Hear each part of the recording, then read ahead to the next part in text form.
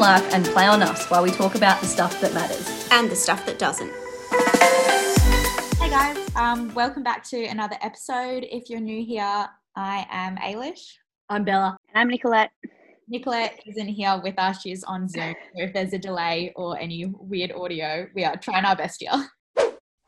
So for my topic, it's kind of a mishmash of a couple things that I want to talk about, but it's all under one theme of the importance of diversity and representation in the arts and the media, like movies and stuff. So basically, I got the idea for this because the cast for the Australian production of Hamilton was just announced, and it's a talented and it's a really diverse cast, which is a really great thing. So Rashna Farouk wrote a Junkie article. Of course, I quote another Junkie article. They're amazing, though. Yeah, she put what I was kind of thinking really well. She said, it proves what a lot of people have known for a long time, that Black, Indigenous, people of colour talent exists in Australia, but has been sidelined and ignored for too long. The guy who's actually playing Alexander Hamilton, which is the lead, is actually from Rockingham. So that's amazing. Yeah. That's really represent. Cool. I think he's originally from South Africa. Rockingham is the home of the Swinging Pig. Yeah. Have you guys heard of that pub? Yes. Yeah. Is that where he gave out free drinks? They gave out free drinks with Mark. Yes. Mark McGowan. Yeah, WA Premier. I love that. Love it. But yeah, in the Junkie article, they had some good stats that I just wanted to point out. So Rashna wrote that Diversity Arts Australia found in 2019 that the leaders of Australia's cultural institutions, such as museums and theatre companies, were overwhelmingly white. It also found that of the 95 productions by Australia's top 10 theatre companies, only 4 were written and directed by people of colour, which is pretty bad considering it's 2019. And like the arts, basically whole industry is like dominated by white people still. So I guess casting a diverse casting a cast, yeah. But such a huge production like Hamilton, which was huge in America, kind of shows that there really is no excuse to not have a diverse cast, because it's like the talent is out there if you're willing to look for it. Yeah, exactly. I was really excited. I'm actually really excited, and I really want to see it. I haven't watched the actual Hamilton play on Disney Plus that was fully raved about in their storyline, but I think I'm really more drawn to watch it now that it has this diverse cast, and I'd actually love to get the opinion of someone that is a person of colour, like of what their opinion is on this representation. Like, not only is that going to start like that it is happening in Australian production, but will we see it on our TV shows like that we watch all the time, and on Australian TV? That would be really great. On it, even on our news sites, to see representation and diversity and more thing would be awesome. Yeah, well, the interesting thing about the original US production of Hamilton, Lin-Manuel Miranda, the guy who wrote and directed it and actually starred in it, he only put out casting call-outs for people of colour to star in Hamilton. So all the US founding fathers in the Hamilton musical were played by people of colour, which I thought was pretty cool. That is that's wicked. Considering they were all like... I think it makes it more interesting as well when you've got that culture, represented. I vaguely remember an article coming out, I think it was Pedestrian TV, and it was when The Bachelorette was like announced, that when it was announced for The Bachelorette that Ellie and her sister were going to be, the new Bachelorette girls. And I remember people just being like, well, this was their one opportunity to, let someone of colour and a different race, be represented, but they just missed that opportunity. And I feel like that is such a missed opportunity in so many reality TV shows as well. No, I agree. I remember seeing heaps of people saying that as well, because instead of like stepping up and choosing a person of colour, they literally just chose 2 sisters who were white, and you're like, this is not what we wanted, but okay. White, blonde and tanned. Literally classic stereotype. But yeah, actually I'll link another piece that I wanted to reference in the show notes as well for everyone to read. It was an opinion piece on Pit News, I think it was American, from earlier this year, where the Indian American writer kind of wrote about her experiences with seeing a lack of Mindy Kaling. Huh? I'm pretty sure it was Mindy Karling's. Was it Mindy Kaling that wrote that show on Never Have I Ever? I think it was called Never Have I Ever. Yeah, that's what it's about. Yeah. Oh my God, great show. Loved the main character, and I loved her because of what she represented. I was really drawn to the show, and I couldn't stop watching it. Like, she made the show 100%. This chick, the writer, is an Indian American, and she was saying like it was so good to see a South Asian girl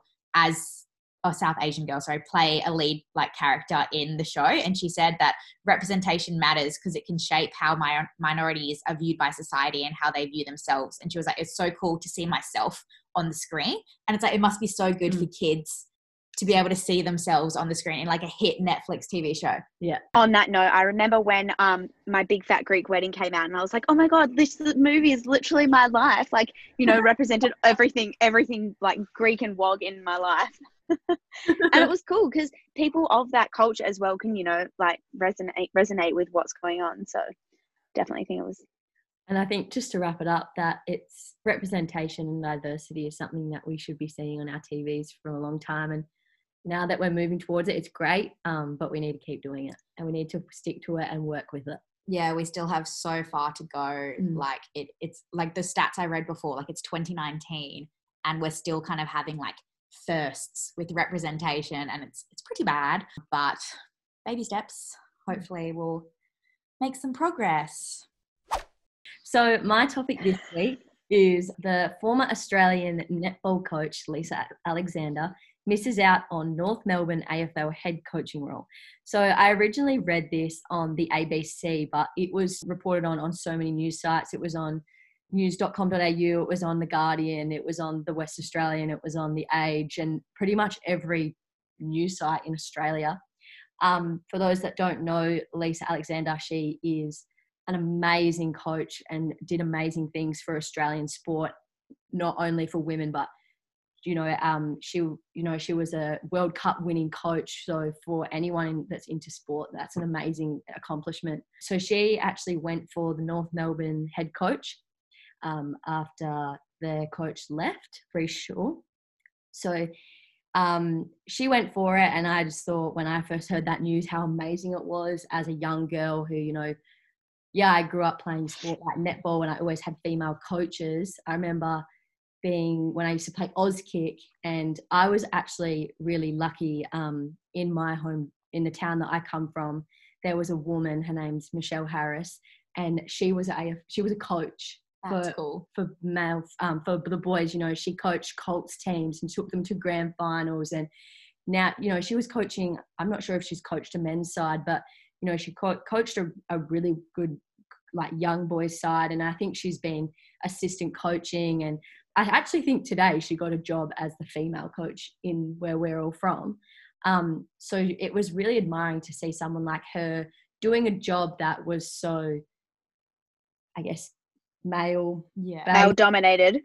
Everyone, when you do look at AFL, you do see all male coaches, and even with AFLW, a lot of the coaches as well are male, and there's nothing wrong with that. I think they're all amazing coaches. They know what they're doing. But when I saw that Lisa Alexander went for this job, oh my gosh, I was speechless. I was like, wow, what a woman. Like, to actually go and do that is so incredible. And yeah, she didn't get it. And she actually talks about that, she was told that, they actually wanted someone who has been a senior coach before, and probably someone that has experience in AFL. And, you do see that side that, if you're going to be a coach of something, yeah, probably have experience in it. But I also see that other side of this woman can bring something that is so amazing. She's won World Cups in netball, and netball is not an easy sport. People think that it's an easy.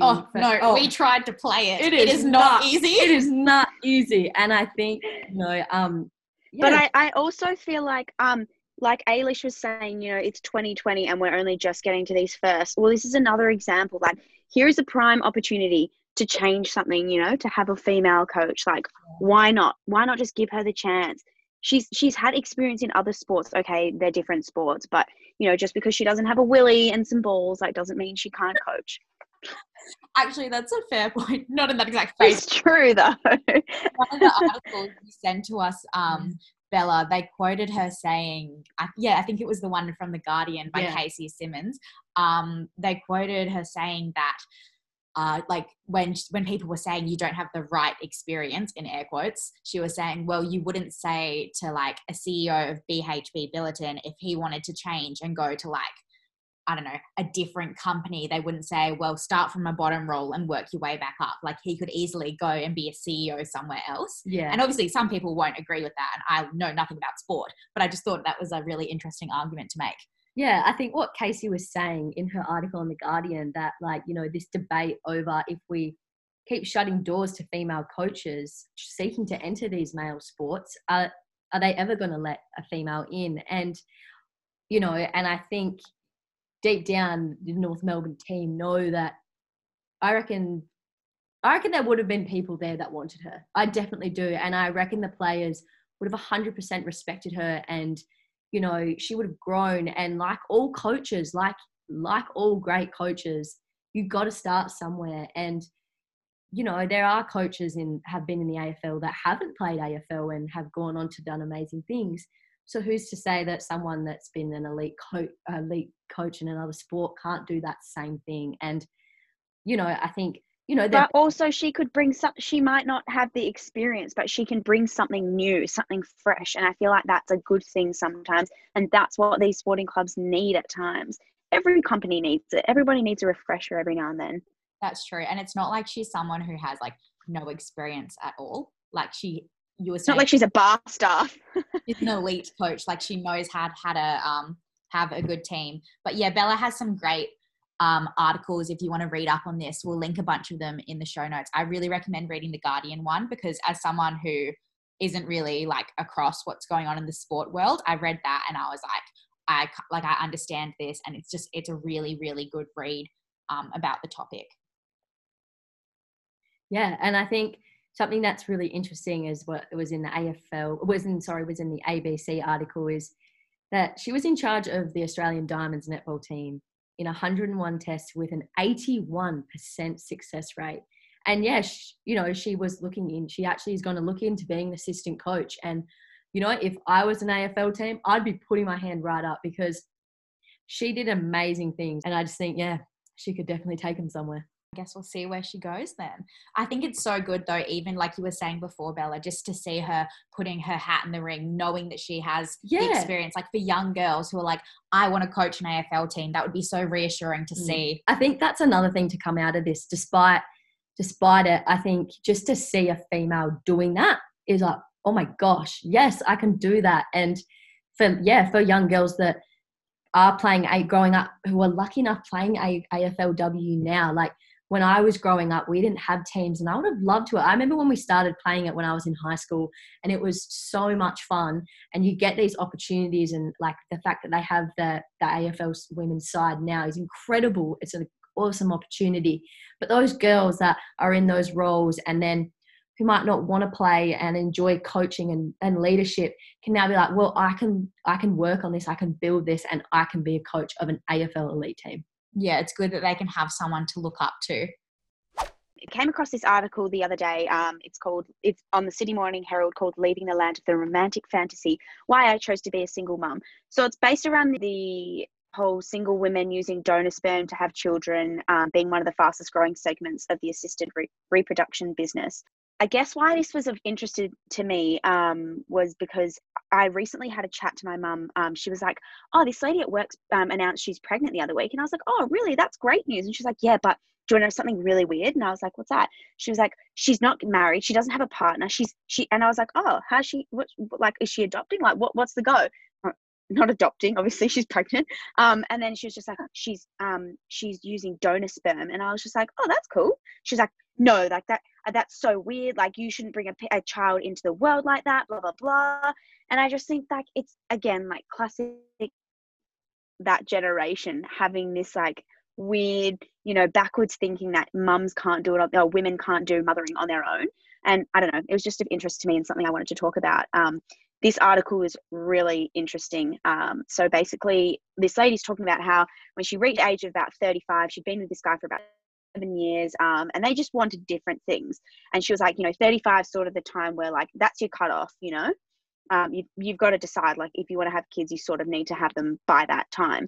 So she decided she wanted to go down the path of IVF, and I feel like there's absolutely nothing wrong with that.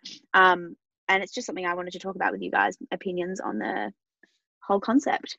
I thought it was really interesting. I read the whole personal essay, and yeah, I thought obviously like it's not something that's really openly talked about unless it's something that you're looking into personally. And yeah, we'll link the essay in the show notes because it's definitely worth a read, and it's just so interesting to see like the whole thought process that she went through in this. And one quote that I really liked from that is one part where she says that having a partner is no guarantee of lifelong happiness. And she was like, she wrote that she kind of reached a point where like she realized if she kind of rushed a relationship with some guy just to, you know, get pregnant and have a baby, like they'll have 18 years of raising that kid together. And she was like, do I want that? Like, why not just do it myself? And I was like, hell yeah. Like, if that's what you want, go for it.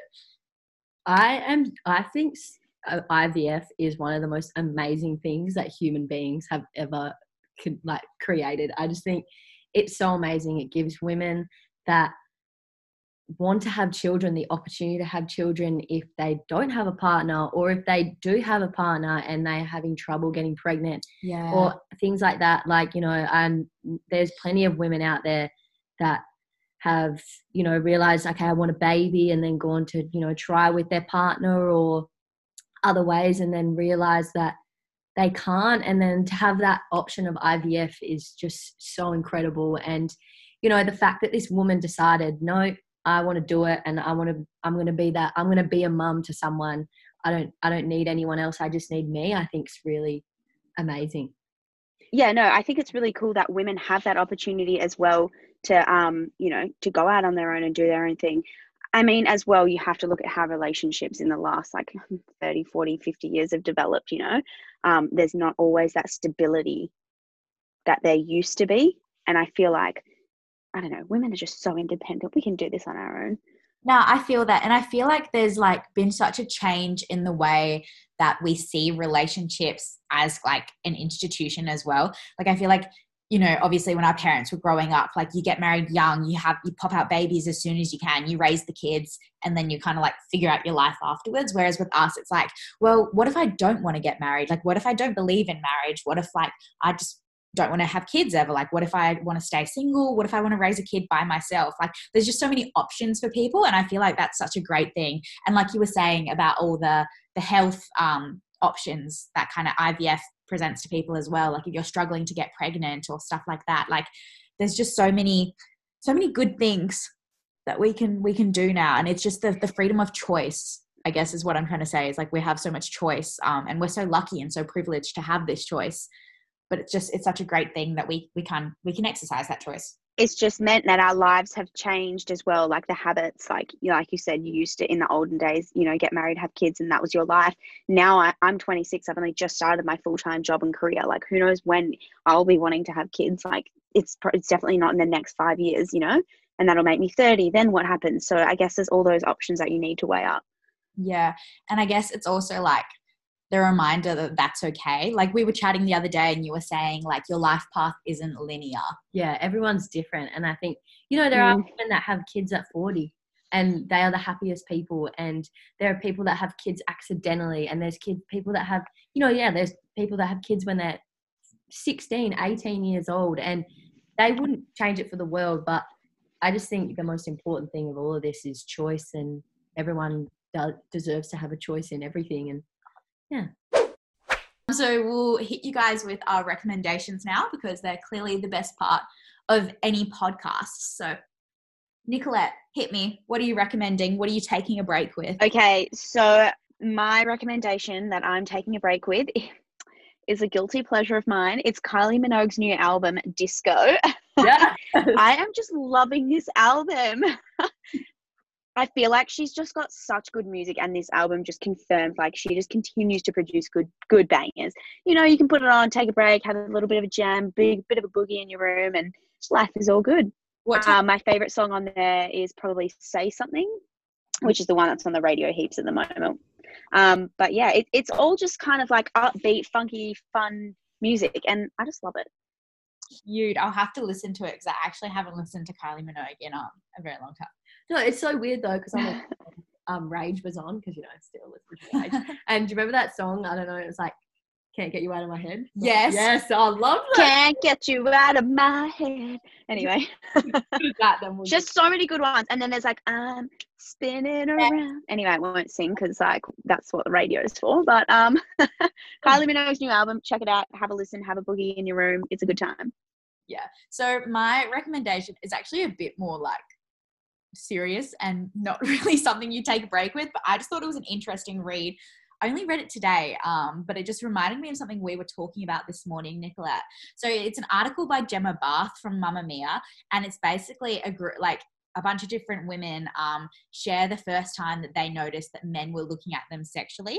And like, it is a bit of a confronting read because you read it and you're kind of like, I've lived this experience, like being a woman fucking sucks. But then there's also kind of like a sense of solidarity with it, and like you can reclaim your sensuality and like the sisterhood, that type of thing. But I just wanted to recommend it because I just thought it was an interesting read, and because it was literally came up and I was like, we were talking about this. When I saw your recommendation for this, I just got triggered by today's events. It just is so frustrating. Like you can't even go somewhere. You can't even go to, I'm going to a job like a pick story, a job that I have to do. And these guys are just staring at me while I'm wearing like my pink linen suit, bright pink, standing out in the crowd. It's just it's just an uncomfortable feeling, and I feel like being sexualized, it's just, nah. And it is like, it's not a nice feeling that everyone's kind of lived the same thing. So I kind of have like a B section in my recommendation. If you want something happy after reading the depressing, sad, but interesting article, the Shameless / Bumble podcast, Love, Etc. is back, and it's fucking phenomenal. You should listen to it. They interview like different women for the kind of like love related stories. And the first episode of season 3 is about like terrible breakups. And it's a good one. I was listening and I was like, oh my God. So listen to that if you want to pick yourself back up after reading something sad. So my recommendation is a podcast that I found this week. And I actually went out and bought a book after literally listening to one podcast. I went from work to Kmart and like beeline straight there. And I like went to the book aisle. But it is Seize the Yay by, on Instagram, she is Spoonful of Sarah. So she was a lawyer and then turned into what she calls herself a funtrepreneur.